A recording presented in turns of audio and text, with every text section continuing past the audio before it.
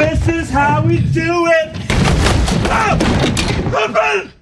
Oh God! Run in!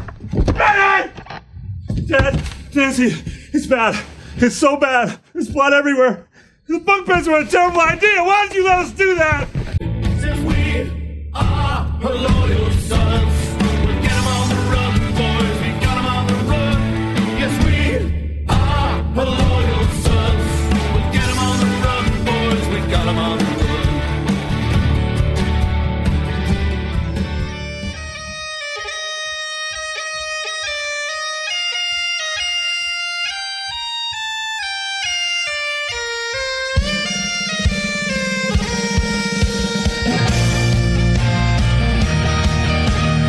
Hello and welcome to a very, very close victory edition of the HLS podcast. I'm your host, Ryan Ritter. You can call me ND Tex, and as always, you can subscribe to the podcast over on Apple Podcasts or wherever you find your podcast feeds at.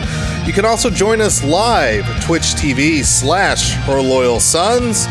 And of course, you can always find us over at our home at herloyalsons.com. Come join us at Discord, herloyalsons.com/Discord. Shane, wow, that was way too close for comfort. Yeah, it was Blood Week. Oh, Everybody's dead. Everybody's dead, and Notre Dame's still standing. I am really glad we survived. The winning is hard t-shirt. It never will ever, I hope, have so much truth to it as it did this week. Seriously. But we did survive. There is a lot of stuff to go over. Before we do, now you may notice there's a few different things that look around the Twitch channel right now. There's going to be a thing in the chat that says cheer to now to be number one. If you're not familiar with Twitch, well, here's the deal. Thanks to your support, following the channel, watching us live, doing our podcast thing, doing our sim thing, we are now a Twitch affiliate. Now, what that means is there's various ways that you can support HLS and the show as a whole. The first is, if you're an Amazon Prime member, you can actually link your Twitch account to Amazon Prime because Amazon owns Twitch. When you do this in your account settings, you get one free subscription. So what that does is it lets you bypass ads on the channel. We can eventually unlock some new emojis. So we need to get Purple Face Brian Kelly in here, but that happens with subs. So that costs you nothing. And it helps support the channel. The only catch is that it has to happen once a month. You may even see a little reminder thing up on the stream live to use that subscription. So we definitely encourage you to do that. If you actually want to take money out of your pocket and do that, hey, we will not complain either for that. So please subscribe if you can. The other thing is the cheers. You can buy little virtual currency called bits because that is what video games do these days. It's all virtual currency. Some of these are actually really cheap. And if you buy them, what it does is an alert will pop up in here. It'll read, just like you were doing any kind of tip jar thing, it'll read your basically cheer to us. So you can, for a handful of cents, throw that our way and we get like pennies on every bit. So different things you can do. We'll get a bunch of reminders. I'll actually have a post on HLS for how you can support us because some of it is free, some of it's low cost donation, or really not donation, low cost out of your wallet to help support us and interject your comments into the Stream Beyond chat. So, with all that being said, that's our little ad for now. We're not even going to do the athletic promo, so because we got a lot to do. So you want to dive into this, Shane? Yeah, man, there's a lot of things to talk about. Lots of dead bodies to investigate. Yeah, and there's 4 dead bodies within the top 10. And I like what ESPN did at one point. They said 4 out of the top 8, just to cut it off, just to make it even more dramatic. Like, stop curtailing your stats, man. It's like, that's ESPN's thing. This is the first time in 48 years that this team has kicked a field goal of 48 yards or longer in this stadium. It's like, no one cares. No one cares. That actually happened for Virginia. Yeah. All right. Well, let's get going. Let's start examining the dead bodies here. The first one is number 2, Georgia, losing to number 13 LSU, 36-16. Here's your ESPN stat, Shane. The second year in a row they've lost by 20 or more points while ranked number 2. No one cares. It's so specific. Georgia fans will care. At least the fact that they lost this one. And LSU jumping back off from losing to Florida, now knocking off a top. This is like the 3rd top 10 team they've knocked off this season or something crazy like that. The season's weird, and this may tell you that preseason, early season rankings maybe don't matter too much, especially when something like this happens. Yeah, and also never assume you can predict DeCocho. It doesn't happen. This is very true. He's got the Les Miles LSU thing intact. He's got that weird shit going on. It's that Bayou magic. I mean, you and I think we're all over this one. LSU basically just kind of proved that Georgia didn't really have much for their defense. I mean, basically it was 16-0 at half, and then they kind of came back. But LSU, every time Georgia scored, LSU had an answer. So, I mean, it was evident to me, I think, from the outset that LSU at home was, I think, more prepared. Georgia, I think, just had a lot more weaknesses. So, I mean, they got exposed. Now we don't have a number 2 Georgia. We'll probably have like a number 5 Georgia or some shit like that. I don't know. But yeah, it was kind of a beatdown start to finish. Well, and if you're Dan Wolken, and yes, little Texas in the background here, in case you're hearing children, Dan Wolken actually has LSU as one of the top 4 teams in the nation. And he also has Michigan as one of the top 4 teams in the nation. Does he? Both ahead of Notre Dame. Gotcha. The eye test, if you will. Couple teams in the teens absolutely are now top 5. Cool. Yeah. Because, mind you, they beat a Wisconsin team that isn't really Wisconsin, and they beat a Georgia team that, I guess at this point, LSU deserves their boost because they're going to get it. But top four, really? Come on, bro. Yeah, I mean, the loss to Florida is going to loom large. I'm not going to really worry about it right now. Thank you, Dutch, for the subscription. There we go. Twitch Prime. See, free. Costs nothing. Support HLS. Appreciate that. And really what stood out to me, even though I thought LSU would have a chance at this game, what surprised me more than anything wasn't not just the LSU defense wasn't surprising. Mm-hmm. It's been by far their best unit all year. What surprised me was I felt Georgia's defense was a little suspect, but I didn't think it was this suspect. And it's really, I mean, it's not really a night and day thing from last year to this year. I was just surprised that they had this much of a little bit of a collapse. I mean, it's hard to call it a collapse. I mean, the whole Joe Burrow, only 200 yards, but they also gave up like a 40-yard rush in there as well. Yep. All right, so let's move on to the next one here. And that is the Big 12 deciding that we're going to go all kinds of crazy. Yeah. So West Virginia, previously ranked number 6, loses to Iowa State. And I tell you what, Ames is a death trap right now. They are the Pitt of the Big 12. Yeah. Oh my gosh. I'm sorry. So for those of you on the podcast, I'm laughing because Little Tex still has his green Irish shirt on, so now he looks like a detached head. Because your green screen. Yes. Chroma keys are fun. Anyway, so going into Ames seems to be a death trap in the Big 12 right now. Iowa State 30, West Virginia 14. And really the story here, Will Grier gets sacked 7 times in this game. So It wasn't just that he had a bad day. He needed an ice bath and a half after this one. Iowa State seemed to notice something, that West Virginia's offensive line doesn't necessarily do a lot of good work. It was insane. I can't believe Grier got hit around as much as he did. Because Iowa State used that one element to essentially derail West Virginia's entire offensive structure and plan. And it was another one where I think West Virginia led early for like a second. And then Iowa State just basically said, like, welcome to my house. You don't live here and you get to live in the basement now. Yeah, and it's really West Virginia it's weird to see whatever percentages ESPN's using now. And, I'm going off of this because I was trying to catch up with as much as possible being at my niece's birthday yesterday. Because all of a sudden now Texas has the best percentage chance in the Big 12 of making the playoffs. It's not huge, but they have the best right now because they beat OU, and they could be a potential one-loss team. And West Virginia, it's funny. It's like, well, West Virginia dropped one to an unranked conference team, and then they completely forget about, hey, Texas kind of dropped one to Maryland that was really bad. And it's not on the sheet here, but they damn near had a scare against Baylor at home. Yeah. Baylor was down to the last play to try to tie the game up. Ellinger actually had to go out of the game, but Bouchel came in. Man, it's just the Big 12 is absolutely wide open, as is. Remember your preview? Yeah. Well, the Pac-12 just say F it, and now I got to censor myself. You can say whatever you want. You're in my headphones. Number 7, Washington falls 30-27 to number 17, Oregon in overtime. Washington had a chance to win this with the game-winning field goal, and they college kickered it. They fucking missed. Yeah, it's funny. I had this pick in both directions: Washington to cover by 3, as well as Oregon to cover by 3. And then Oregon just said, "I'm just going to take half of those out of the equation." This was it. This was basically it, right? Does the Pac-12 decide to pack it up early? And I'm pretty sure we can all say with pretty good confidence that aside from Oregon getting like a New Year's 6 kind of like a New Year's 6, I guess, call out or, perhaps consideration, depending on how the Pac-12 championship goes. You're playing for the Rose Bowl right now in the Pac-12. Yeah. It's about it. Yeah, I mean, I don't know. Pac-12 said peace, but, we'll see how it goes the rest of the way. And I tell you what, Oregon really showed it was a redemption game for them. It helped that they were at home. Browning really didn't have a super F it up type game that I would have expected.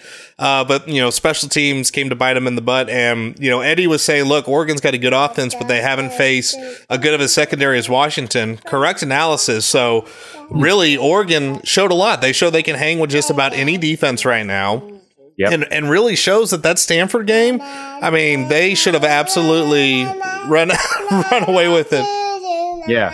I mean, this basically shows that Oregon playing at home against a top 10 Pac-12 opponent is going to be a disaster. Yes, absolutely. So there's the version of the fight song here from Lil Tex. What? So, all right. Well, before we go on to Penn State, Michigan State, do you have like something to say, bud?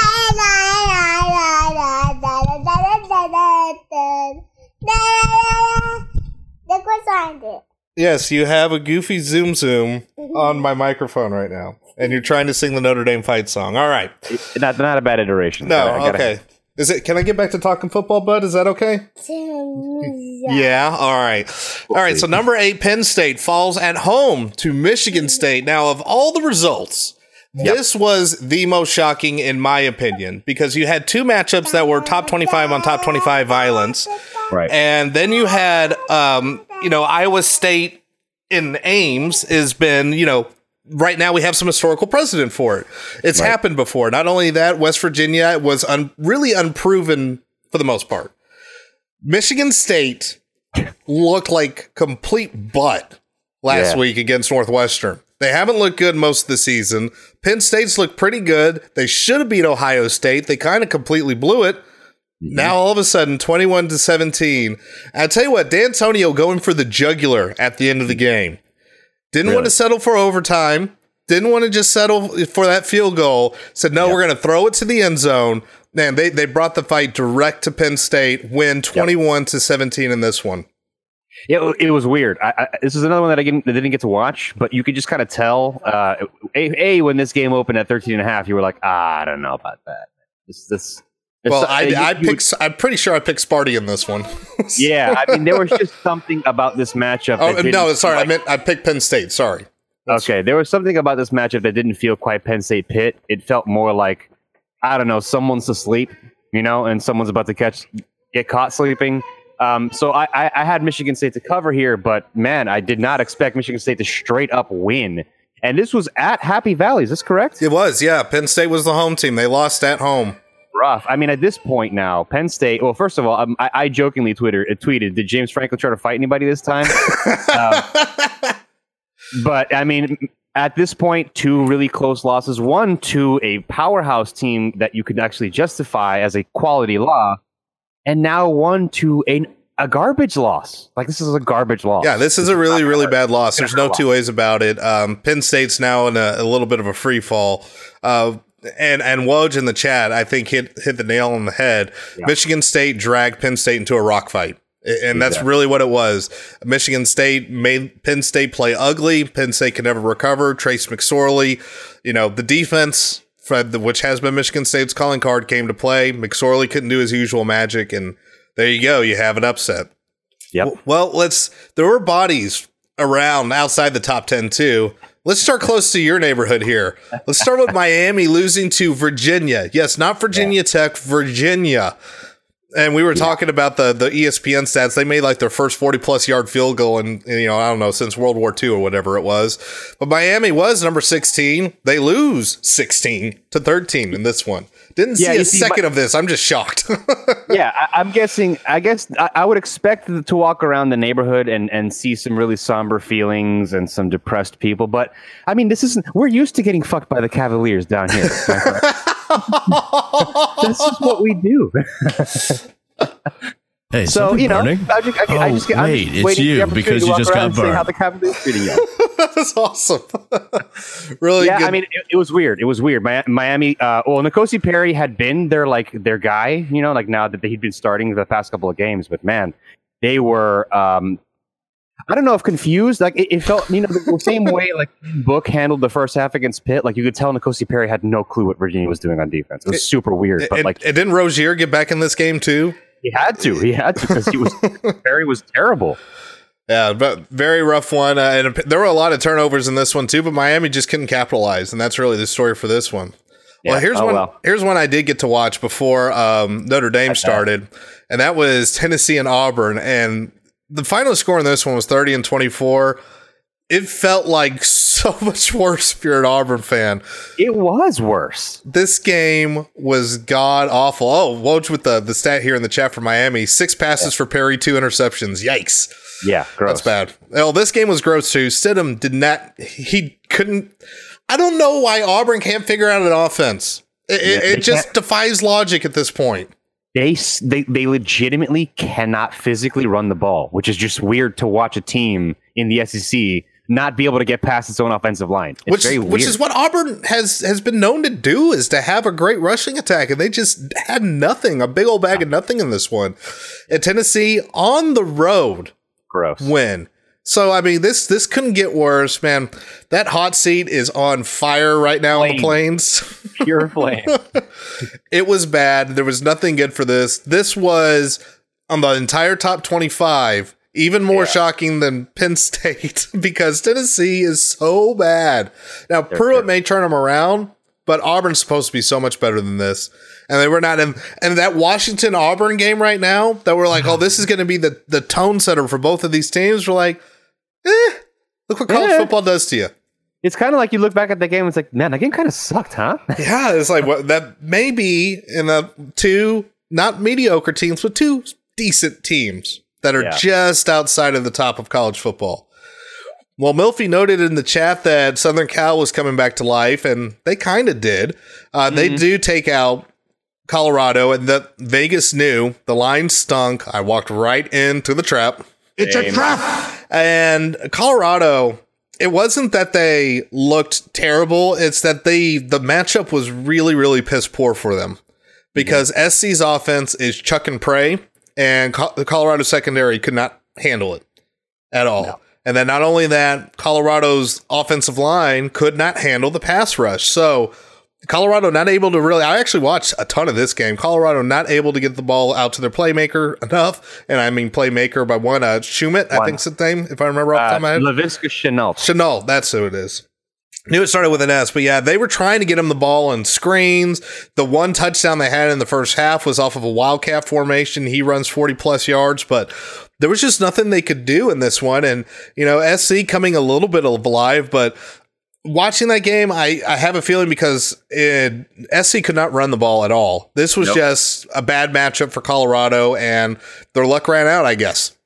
Yeah, I mean, if you want to call SC like they're coming back to life, like I think of USC as like a cursed mummy that's just absorbing a steady amount of soul that eventually will come out and just be like really slowly rise out of its sarcophagus. That's kind of how it feels. Like I understand that Southern Cal is coming around, because this is what happens with freshman quarterback teams. Like they have to come around to each other's chemistry. Game starts to slow down a little bit. You get more used to what's going on. But I didn't expect Colorado to get caught, man. I really didn't.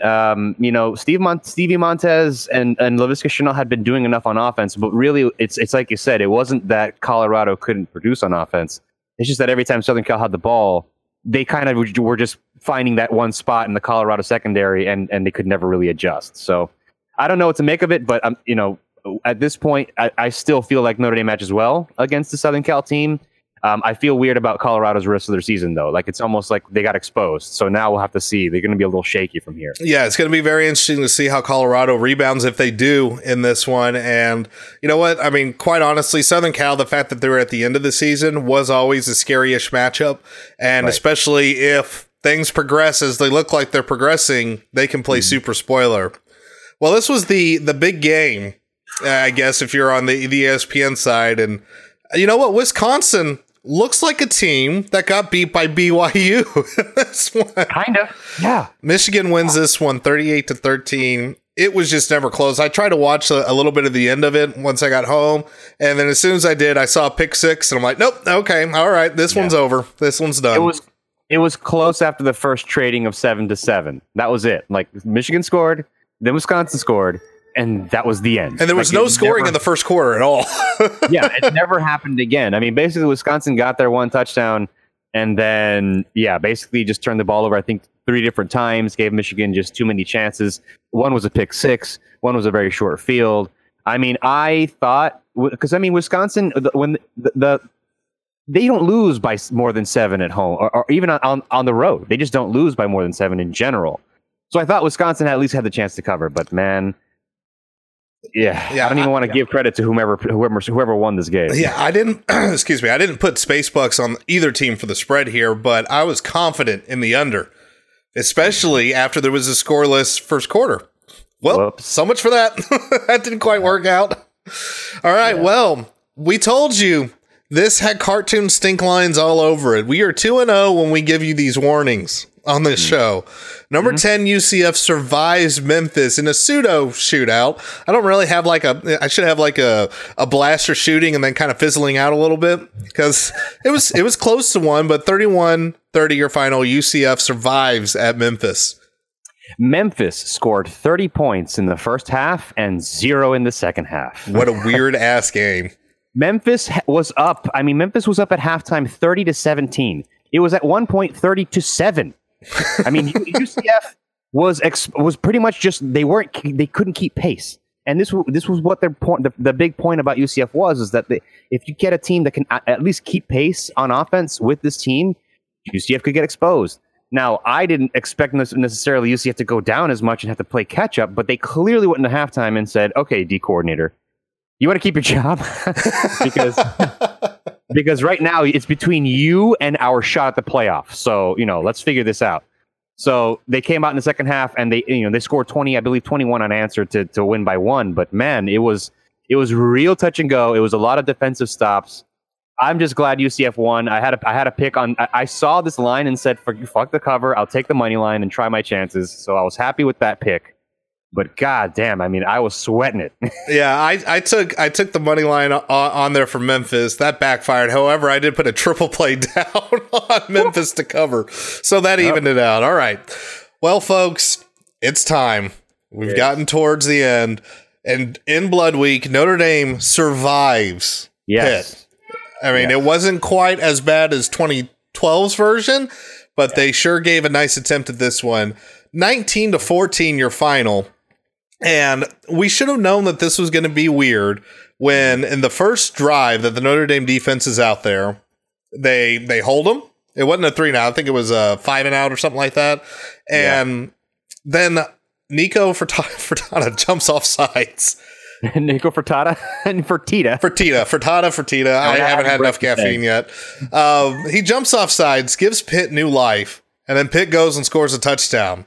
That would be their only touchdown until the second half, where they return one to the house to start the second half. That was it. This game was ugly. It was awful. Yep. Notre Dame still wins, survives the absolute bloodbath in the top 10, and by default, unless really weird voting shit happens, we'll probably be in the top 4. They have to be. They have to be at this point. So this game was on drugs. It started off with, you see the Nico Fertitta, and at that moment I was still kind of like feeling it. I was like, okay, all right. So our special teams fucked some shit up. Okay, but it's Pitt gets their little TD. It took them a lot of work. The defense was kind of there, but they weren't awake yet. I expected more. And then Yeah, then it didn't happen for a long time. And then Ian Book threw his second interception. And I start to think, well, shit, this is not going to go well. And then at halftime, you look at the score and you're thinking, what the fuck is going on? How are they up 14-12? What's going on? And then, of course, or not, they weren't even up at that point yet. But then the opening kickoff in the second half takes place. And that's when you start to think, okay, so if anyone's going to lose this game, it's the special teams, right? and now I'm expecting to see at least every 15 minutes a shot of Brian Polian somewhere on the sideline, right? And then, as if it wasn't weird enough, as if this game wasn't on enough drugs and on enough booze, for whatever reason, Narduzzi takes his third string quarterback, puts an unnamed 96 jersey on him, and sets him back for a fake punt where Notre Dame, and by the way, Pitt, if I remember right, did they still have a timeout at this point? Did they have one left? They still had a timeout. That's what I thought. They had one timeout left. So Notre Dame has their defense on the field. Yeah. I mean, it was called punt safe, but Tirico hit it on the head. The defense was still on the field. The starting 11 was still there. Like, there's no way in hell Notre Dame was buying. And if they punted it, it's like, whatever. We got this game. Fucking obvious. It was so obvious. Because that's your only chance to win the game. Yeah, they rolled him out there with a nameless 96 jersey. Like, come on, dude. We've seen this in Michigan. The best part about it was Tirico and Flutie trying to, be Sherlock Holmes in the booth, trying to investigate who the hell it was. Yeah. And basically, they got a shot to where they could see the name through the jersey, and then they finally figured out who it was. Yeah. No, it was a weird tactic. I mean, It even if you didn't notice the quarterback swap thing, like, it was just that time of the game. You know what I mean? Like, it was just that moment close to the end of the third quarter, whether that was just after or just before. Like, that's when you're in that 40-40 range that you're going to do some fake shit and try your luck, especially when you got nothing to lose and it's the top 5 team that you're playing at home on the road. Like, it was just so obvious. It made no sense. Right. Yeah, it was Jeff George Jr. And I tell you what, he had to be proud of his son to be used as the ultimate decoy in that. So because the game wasn't weird enough, after that, all Notre Dame has to do is get a first down. So Pitt had 2 timeouts. Now I remember Pitt had 2 timeouts when this happened.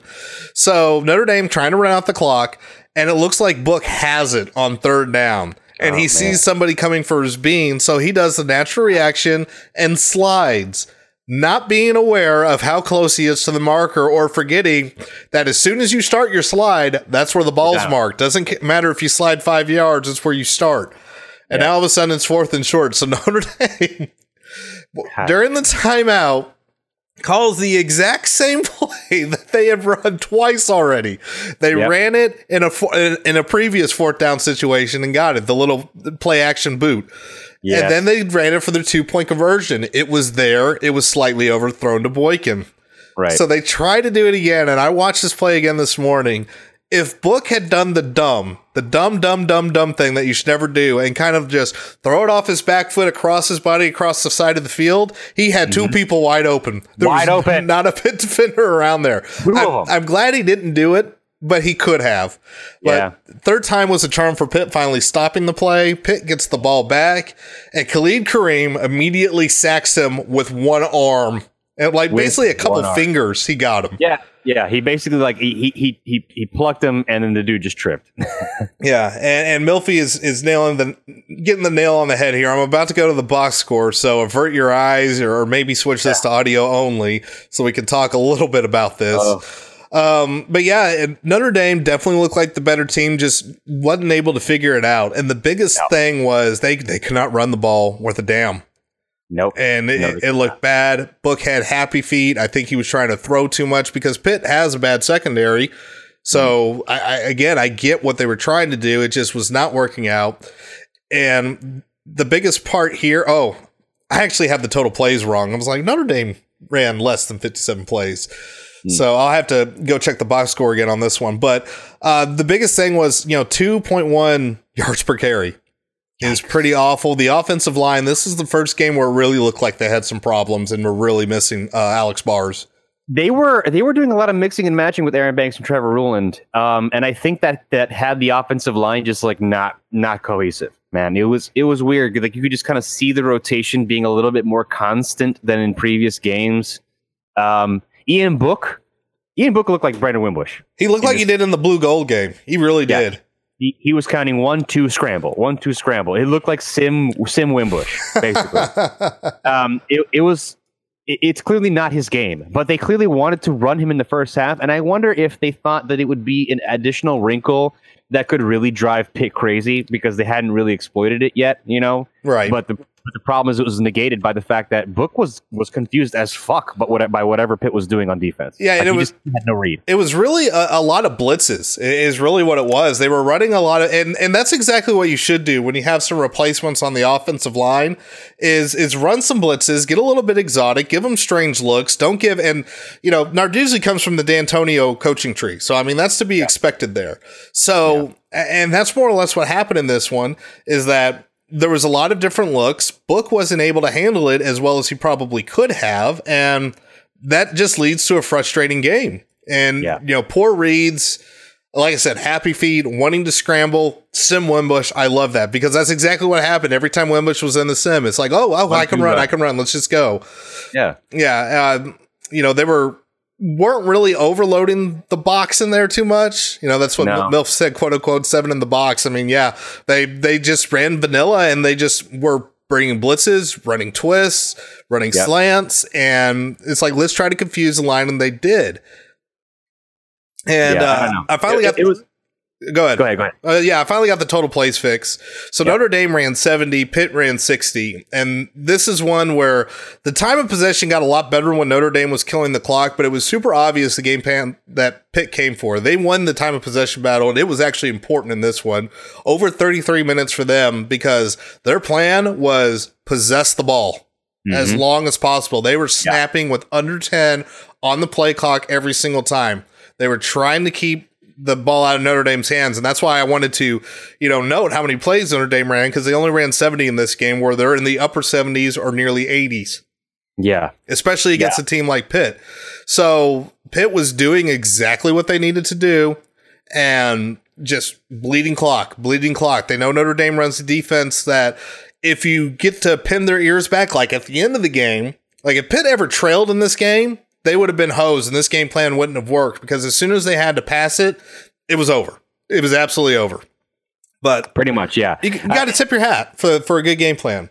You have to give it to them because they clearly saw something that they thought was at least going to work so long as they were able to execute consistently. The problem is that then, they had to be able to execute themselves, but they couldn't get through Notre Dame's defense, which, I mean, I'm sorry, they took over again. They took the game over again when the game was on the line and we fucked up the slide and we couldn't get the third down conversion. The defense just took over. Khalid Kareem got the sack. Romeo Okwara ran down for a tackle for loss. And I believe there was a pass breakup all in that same final possession. So it's like the defense basically just said, enough. Like, we're not going to fuck with this anymore. And that's considering the fact that, Notre Dame had 2 turnovers and was trailing at the half. All things that should point to a potential loss. So I mean, the defense is really what's bailing this team out at this point. Because even when the offense has shitty days like today or like this game was, it never really felt out of hand, and that's all because of the defense. Absolutely, and we've mentioned that before. When you have a good defense, you're allowed to take more risk on the offense. And as much as I wish they hadn't gone to the well one so many times in the 4th down call, it was going for the jugular. Notre Dame could have punted the ball. They absolutely could have punted it, tried to pin them down. But instead, it's like, we're going to win. And not only that, they know we're probably going to run. So let's go ahead. And it's worked twice. Let's see if it'll work 3 times. And it even looked like afterwards, Kelly was kind of disappointed in what Book read there. It's like, just throw it. What does it matter if they intercept it? Just at least try to get it past the marker. And one funny thing was like Book's like adjusting his pants and everything. And at one point, Kelly like, no, look at me. I'm talking to you. Kelly just gives him a slight, excuse me. It wasn't the Jimbo Fisher face mask grab. It's like, no. I'm being fatherly here. Look at me when I'm talking to you and I'm disappointed in you, son. Yeah. No, it was nice. I remember seeing that being like, man, see, Jimbo could learn a thing or two from a purple guy. Yeah, I mean, Kelly was fired up. You could hear him, you could hear him screaming. You couldn't hear what he was saying, but you knew he was like, we're winning the game. We're going for it now. Like, fucking do it. Let's just go. Bullshit.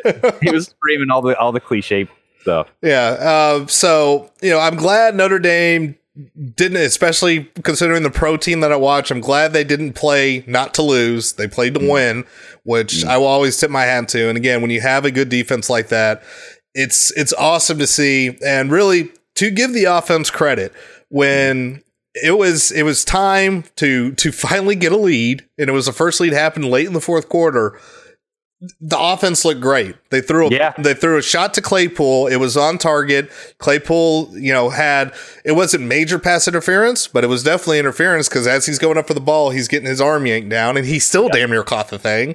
And then Dexter Williams hadn't really gotten loose all game. It was an absolutely beautiful slide step juke as he saw the unblocked defender. He bounced to the outside. Waited it, but the patience on that play to wait for him to get sucked in and then bounce it to the outside is why he got that first down there. And then Book wanted the whole thing and just nailed. And Boykin was interfered with too, and it wasn't called because the jersey was yanked to try to stop him, but it didn't matter. It was an absolute perfect pass.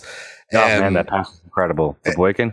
Yeah, because if that jersey wasn't tugged, then Boykin gets to turn around and backpedal into the end zone after he catches it. So they came up strong when they needed to. They did enough to win the game. And, this team looked like a team that was tired and maybe hadn't slept a lot because of midterms. Because it was ugly. It was flat. It was ugly. It was everything I thought it wouldn't be. Everything I probably should have known it would be, considering it's Notre Dame Pitt. But, hey, it's the way it goes. Yeah, I mean, we didn't exactly get the reverse sim that we had, but we got a messy shit show, just the same. And it's good to see that even the sim knows, it's Pitt. Oh, this is going to suck. Yeah, the margin of victory was eerily similar. Yeah. So we're back to the most accurate prediction tool in all of college football right now, that NCAA sim. And we're 7-0, bitch. Exactly. And that's really, usually we have to dig for examples, and that little section of the Rakes report when it comes out, the winning is hard section, is basically going to be half his newsletter. Because so many teams falling on their face and in the top 10, no less. Yeah. Even though Alabama coasted, they had their own scare because Tua, tweaked his knee. So now that's a major storyline. We didn't even talk about Alabama, Missouri, but that happened too. Now, they're going to have Jalen Hurts, worst case scenario, which is not a bad thing. But yeah, all they have is a 33-2 star backup. That's all. But yeah, it was a rough week for basically everybody involved in college football today. It was one of those weird weeks. Always happens. Yep. I really hope we have another one next week while Notre Dame's off because dude, it'd be so great. This show will be so much fun on Sunday to do if everything just blows up completely right before we actually get into the playoff rankings. Oh, man, it'd be awesome. Yeah, it would be awesome. And, I mean, gosh, I don't want to talk about this game all too much because, I mean, really, to be honest, as far as stuff to break down, Pitt really shortened the game. So, if anything, you could say, hey, this is good practice for Navy, who also wants to run our possession short. Yeah, and also has a horrendous defense and really can't execute. So, I mean, I think at this point you have to count your blessings that they cleared the hurdles that were presented. Like the fact that we survived Ball State now seems like a fucking miracle, to be honest. The fact that we got away from Pitt is. You have to count your blessings, and the fact that we were able to walk away, like run away from teams that were going to play close and were expected to be close games. Like now we can look at the back half of the schedule and think, okay, we can side eye USC all day, and we can kind of look at that Syracuse game as I smell the weird from already here, like all the way from the past. That line is going to be like Irish favored by 4, and I'm going to freak the hell out. I'm going to lose my shit. It'll be like 2.5 or some weird shit. Like, okay, you know what? See, I will be in Vegas at that time, so I'm all kinds of freaked out about that already. Boy, no, but I'm just saying, like now you can kind of look back and say, like, okay, you can actually enjoy the bye week. You can actually take it off as an Irish fan if you really wanted to just actually, give yourself a moment to breathe and give your liver a chance to recover, and then you can actually go to the second half of the schedule and feel pretty good that there isn't any major like, oh shit, what could happen in that game left. You know? And what this also does, the offensive line clearly needs some work. So you got a couple weeks, and really, if you really want to say you got 3 weeks, because Navy is going to be a whole different ball game. It's going to be a lot of weird ass cut crap all over the place. So the O-line really gets another kind of week off before they face another traditional team. You're going to get a lot of people healthy. Getting Jones Jr. back is going to be big because it's very clear that we need him at full strength because it's got to be him and Dex. And hopefully Jafar Armstrong's back too because I don't want Avery Davis in the backfield again on a to pass block. Because I thought Dexter Williams was bad. At least he saw the blockers or the blitzers and at least tried to throw a block. He was just bad at it. Davis completely missed it, which understandable for a quarterback that is now trying to play a running back. You notice that as soon as that happened, Davis did not see the light game again. Nope. Was that your block? Hey, can you just come up a few for a second? Yeah, it's like, we're going to have you in two back formations and in the slot because that was bad. So getting Jafar back will be good. Jones Jr. having his ankle fully back will be good. Getting the offensive line a little bit more time to rest and gel. Maybe Tranquil can start playing football with two hands now. Oh, shit, yeah. So this comes at a very good time. You're through over half your schedule. 5 games remaining. Get healthy. Get some rest. Go into Navy. Try to beat the crap out of them. And then, get into the weirdness of your schedule. And just try to walk away with victories and see what you can do. Pretty much, yeah. Take the W's, avoid the L's, and keep moving forward. And that's the name of the game, especially when you have a week of college football like this. Like, it was unbelievably frustrating. It looked like an early kick for the Irish. They came out slow. They came out sluggish. It was everything we feared. And really, this game, if you told me before the game that Notre Dame would turn the ball over twice, Pitt would not turn it over at all, Pitt gets a special teams touchdown, and we have a special teams fuck up that then leads to a touchdown, I would say we lost without a shadow of a doubt. Yeah. And I got to give Book all kinds of credit because in the post-game interviews, he said that there was no reason to freak out about things like this because stuff like this happens. I love that kind of confidence, even though this was the first game where I legitimately was like, oh shit, here it comes. Oh shit. The other shoe's about to drop and it's going to happen against Pitt. I should have listened. I should have known better. But no, everybody has the right mindset. We can panic. That's fine. We're fans. We're allowed to panic. You don't want them to have the same mindset. So to know that Book's like, whatever. And Mustafer then came out and said, winning is hard. He said it out loud. He said it out loud. So great. I tell you what, the Rakes Report is going to make some bank this season off the winning is hard. And this t-shirt absolutely came in. It's awesome. It is so true. Winning is hard. Enjoy the victory. And man, I think that should be about it. I don't know if we should talk more about this. I'm ready for a bye week. At this point, we got to take what we got. Let's take the rest. Let's take the break. Winning is hard. Let's all just bask in the fact that we did it. And at this point, we can just go into the break and actually enjoy it. Absolutely. So, programming note for the bye week. Wednesday, we are going to have off. We're not going to do the pick show. It's going to be combined in some way, shape, or form.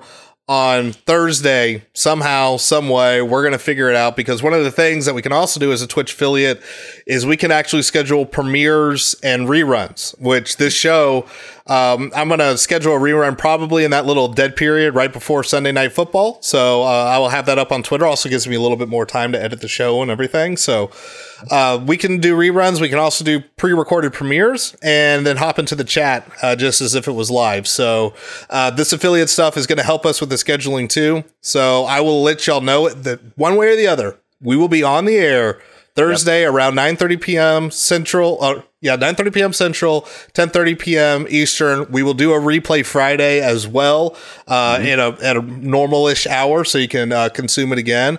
We're going to try to get into a replay habit now that I have it. It was part of the reason we wanted to do Twitch.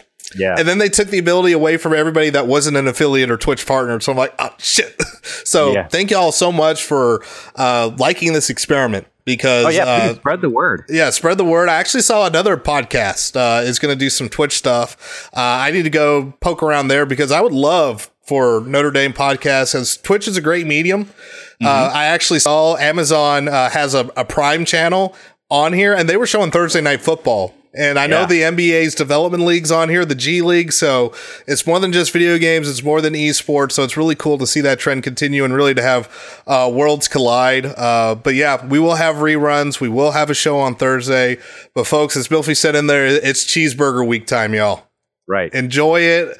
Root for chaos. We have Michigan. We have Sparty. So, I'm looking forward. We're going to do a movie intro again, Shane. So get it ready. We're gonna. Yeah, we're going to do this. I feel like we can do this every week moving forward. Yeah, we're going to have one. All right. Well, thank you, everybody, for joining us live on this wonderful morning. Make sure you subscribe to the podcast over on Apple Podcasts and wherever you happen to subscribe to your podcasts at. You can join us in Discord. That is our live chat channel, herloyalsons.com/Discord. Keep the conversation going. You can always find us at our home at herloyalsons.com. And folks, enjoy the bye week. Take a deep breath. Go Irish. Eat some cheeseburgers. Watch the chaos unfold. Y'all have a good one. Thanks for joining us.